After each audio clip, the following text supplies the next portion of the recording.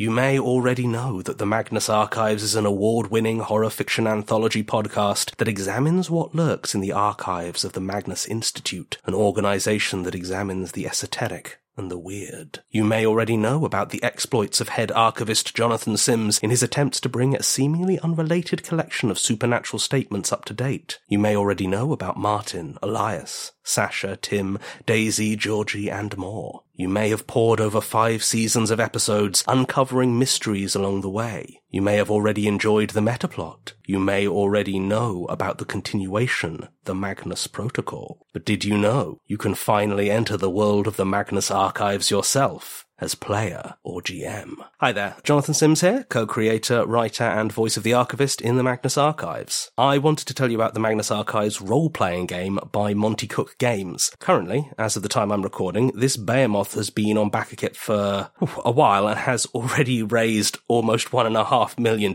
which I wish I could say surprised me, but after the campaign for the Magnus Protocol, I know how amazingly supportive and terrifyingly organised our fans are. Seriously, thank you so much for your support. I like to think I know a thing or two about TTRPGs. In fact, I run my own little TTRPG company with Sasha Sienna, who you may know as the writer of What the Ghost and the voice of Georgie Barker. So hopefully you can believe me when I tell you that the adapted cipher system game Monty Cook have developed for the Magnus Archives is going to be something really special. After listening to all 200 episodes and taking copious notes, Monty and the design team took the time to chat with myself, Alexander, J. Newell, and Callum extensively about what Magnus is, what may work in a game, and even discuss the elements we think might make this special for Magnus superfans who may not yet be gamers. If you haven't checked it out already, you can find the Magnus Archives role-playing game on BackerKit until September 21st by heading to www.rustyquill.com/MCG. That's www.rustyquill.com/MCG, or you can find the links in the show notes below. The game's mechanics utilize the well-loved cipher system designed by Monty Cook,